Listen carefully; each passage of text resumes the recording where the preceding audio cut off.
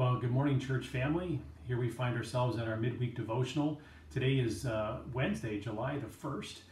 So as we begin this new month, as we are on the downward side of 2020, as we enter the month of July and we look forward to this coming weekend as we celebrate our independence, we're going to take a look at the purifying power of the Word of God in our lives, as we continue our study in Psalm 119 as we take a look at verses 9 through 16.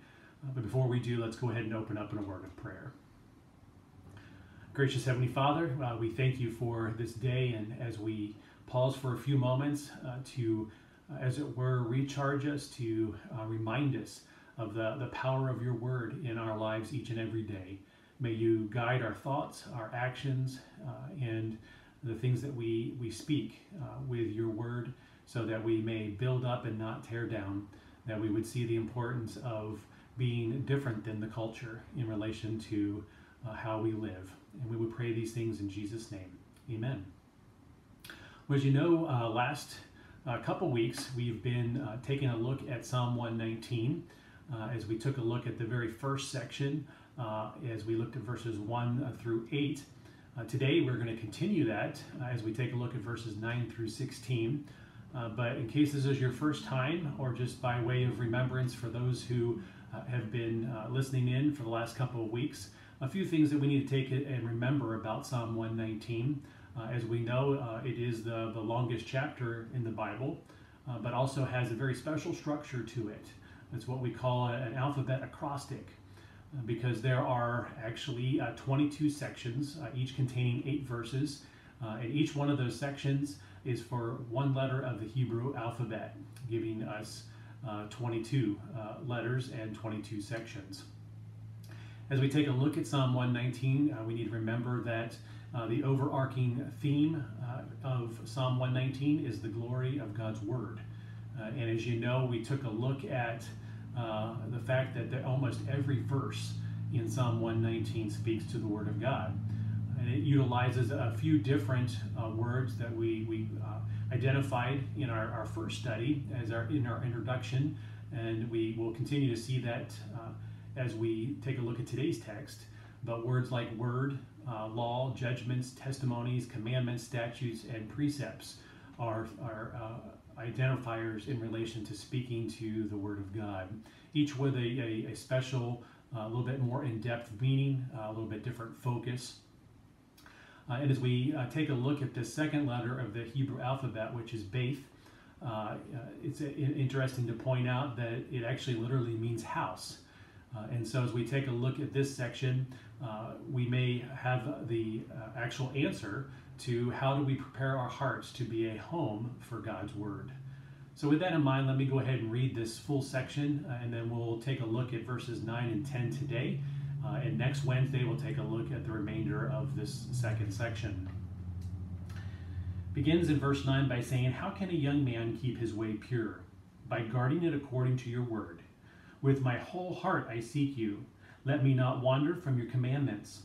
I have stored your word in my heart that I may not sin against you. Blessed are you, O Lord. Teach me your statutes. With my lips I declare all the rules of your mouth. In the way of your testimonies I delight as much as in all riches. I will meditate on your precepts and fix my eyes on your ways. I will delight in your statutes and will not forget your word." So again, this is another beautiful passage as it takes a look at how we can prepare our hearts to be a home for God's Word. As you'll notice there in verse 9, it says, "How can a young man make or keep his way pure?" Now this is not a question that even as a young man myself can say that this was something that I woke up each day and said to myself, how can I keep my way pure? And I think even as we use this as an example and some of the reasoning for this being a young man, I think that the application as well as the ability to apply that to us today, whether we are male or female, is of great importance, because as we seek to live those lives that are holy and blameless before God, we need to seek and to know how we can keep our way pure before God. And so as we think about that question, it is a different question that maybe you've never asked yourself before. And Lord willing, as we finish this section, it will be a question that you will ask yourself on a regular basis, because we want to make sure that as we live, we are honoring and pleasing God each and every day. Particularly considering the fact that the world's mentality in relation to how they live life is actually countercultural to what the Word of God has to say. You know, the world will say, well, let's just live for the moment. Let's enjoy this because this is what I want, and not taking into consideration the ramifications of what that may entail as they seek and desire to live in that moment, as they throw caution to the wind and don't consider the consequences of the choices and how that may affect them, or how it may affect everyone around them, or affect the world in which they live. And I think even as we think about this, this is timely in relation to our nation, where people are not thinking about their actions, instead are just fulfilling their angst, their desire, their mentality at that moment, not realizing the great impact that has not only on them, but also the people all around them in our nation as a whole. And you know, they're just using that mentality to go for it now because they have nothing to lose. And the fact is that we all have something to lose, and we cannot live in these fleeting moments and not consider the fact that we are eternal beings. And so as we live today, how can we keep our way pure? And two, even from a mental standpoint and a morality standpoint, the world is right now taking a look at truth and making truth completely subjective to the individual. So what is good for me is not necessarily good for you, but that's okay, because you can make whatever truth, whatever reality, whatever fact in your own life a truth for yourself. And the problem is that means that no one really has any sense of right or wrong, any sense of truth, and if it's subjective to each individual, what or who determines what's right or wrong?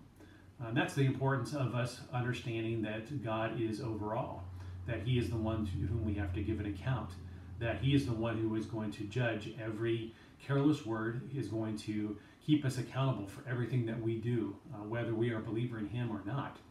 And so this is a call for us even today, as people say, well, don't impose your beliefs, your convictions upon me, when in reality, God is the one who is stipulating how we are to live, because He is the one who sustains life. He is the one who we are going to be given an account to one day. Well, notice that it says young man in this text. How can a young man keep his way pure? Now, this is not a coincidence. I think that the psalmist here is pointing out something that's very much a reality. And I can speak as one who was a young man once, not so young anymore. But the fact is that temptations and surrendering to sin catches us in our youth. Think about all the choices that you may have made or not made that would have been for your benefit, or made that were not for your benefit when you were younger. When we're young, we think we're indestructible. We think that there's nothing that can overtake us, that we will conquer everything, and the adrenaline rush that we can have in relation to having an authority over ourselves and our actions gives us very little in relation to understanding the ramifications of our choices. Gives little to the fact that we're not acting out of wisdom, but instead out of emotion and out of just gut reactions. And when we're young, we're learning to figure out who we are. And so there are a lot of stimuli, not only in our own minds as we consider who we are and our upbringing, but also too the peer pressure that can be imposed upon us to cause us to again throw caution to the wind and make poor choices. And even too, when we're young, we're battling all kinds of desires as we find ourselves realizing that we are beings that have desires, and that a lot of those are driven, and our world makes and gives testimony to the fact that we live in a sexual revolution. And so we are bombarded left, right, forward, backward in relation to things that will pull our attention, and particularly for young men and young women to find themselves being tempted to engage in something that God established as being only a part of the marriage bed, and that is to do like the world and think that sex is for me to enjoy whenever I want to enjoy it, because there's no ramifications. And if for some odd reason a life is given in relation to our encounter, we can get rid of it, and so we justify abortion. And so you can see that as the psalmist realizes that it's important for a young man or young woman to think and ask the question, how can I keep my way pure, is even pertinent for us today. This is why we must begin early to set into place an objective, absolute, and eternal truth, which we can only get from God himself. So how can a young man or young woman keep his way or her way pure? Well, it says there at the end of verse 9, by guarding it according to your word. So guarding, or some translations say taking heed. So the thing that we need to see here is that it actually takes effort. It takes work, because this does not automatically happen. It would be great if we were automatically pure, that I didn't have to question my intentions or my thoughts or my desires. But the truth is that we still battle with sin. And sometimes we give in to those wrong actions, those wrong words, those wrong thoughts. And so therefore we have to work at making the platform or the foundation for making our way pure. And how do we do that? By guarding it, taking heed to it by the Word of God, or according to the Word of God. And it made me think about the passage in 2 Peter chapter 1. And I'd like to read this to you. And I just listen to what it says, because God has given us everything pertaining to life and godliness, so that we can have a victorious life where we can guard and keep our way pure. So listen to what it says here in 2 Peter chapter 1, beginning in verse 3. It says, his divine power, speaking of God's divine power, has granted to us all things that pertain to life and godliness, through the knowledge of him who has called us to his own glory and excellence, by which he has granted to us his precious and very great promises, so that through them you may become partakers of the divine nature, having escaped from the corruption that is in the world because of sinful desire. So right there, we have been granted the precious and very great promise of life eternal, of forgiveness of sin, through the very divine power of God through Jesus Christ. For this reason, make every effort to supplement your faith, which we know from Ephesians 2:8-9 is a gift from God, with virtue, and virtue with knowledge, and knowledge with self-control, and self-control with steadfastness, and steadfastness with godliness, and godliness with brotherly affection, and brotherly affection with love. For if these qualities are yours and increasing, they keep you from being ineffective and unfruitful in the knowledge of our Lord Jesus Christ.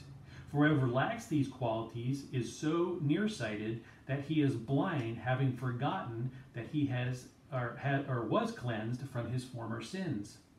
Therefore, brothers, be all the more diligent to make your calling and election sure. For if you practice these qualities, you will never fall. For in this way, there will be richly provided for you an entrance into the eternal kingdom of our Lord and Savior, Jesus Christ. So this passage here in 2 Peter chapter 1 reminds us that we are partakers of the divine nature, that we have been given something that we did not have before, and that divine nature gives us the ability to, with God's power, protect that purity, to help us be blameless and pure. As we have these qualities are ours and increasing, it said it will neither render you ineffective or unfruitful. And that's what we need. We need to be fruitful in those things that pertain to purity and keeping our way pure.